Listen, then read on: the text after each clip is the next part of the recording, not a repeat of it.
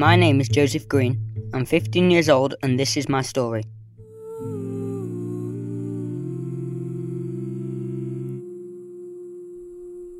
Ever since I remember, my head has been full of stuff.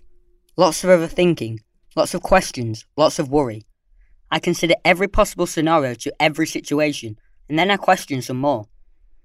As I do this, the worry sets in, and before I know it, boom, my head explodes. People tell me not to worry, but they don't tell me why.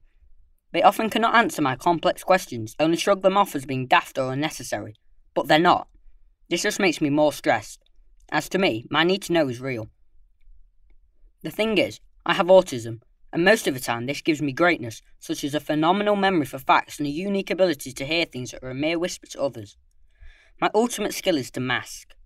Mask my anxiety, mask my concerns about what is happening and what I do not understand. Pretend to be okay. Why? To fit in and not stand out from the crowd. To be one of the lads. I'm so good at this that people don't believe I'm autistic or have mental health difficulties. They even say my condition is just mild. One, to me, a truly mastered skill. So whilst I'm pretending that I'm okay, I have a secret weapon that helps me calm my mind and relax. Without this, I'd really struggle to get through the day. I sing.